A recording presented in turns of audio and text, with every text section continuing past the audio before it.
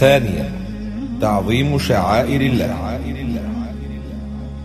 قال سبحانه: ذلك ومن يعظم شعائر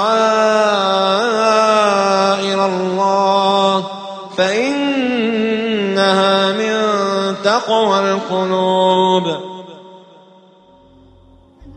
قال الإمام الدهلوي وهو يحدد ملامح الشعائر التي يعظمها من آمن بالله العظيم: اعلم أن مبنى الشرائع على تعظيم شعائر الله تعالى والتقرب بها إليه تعالى. ومعظم شعائر الله 4: القرآن والكعبة والنبي والصلاة.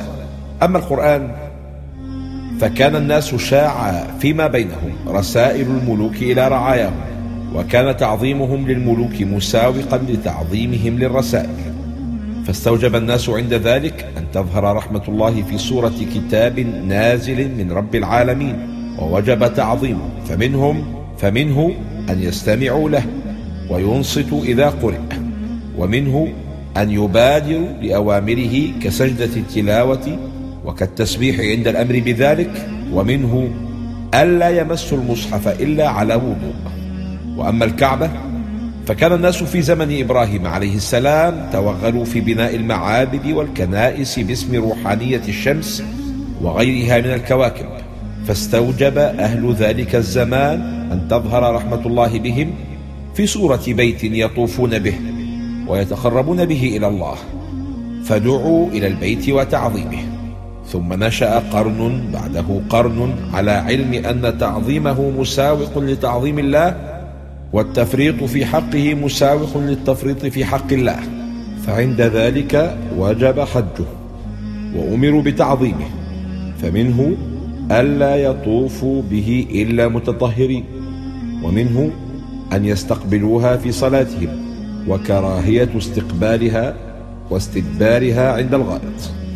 وأما النبي فلم يسمى مرسلا إلا تشبيها برسل الملوك إلى رعاياهم مخبرين بأمرهم ونهيهم، ولم يوجب عليهم طاعتهم إلا بعد مساوقة تعظيمهم لتعظيم المرسل عندهم.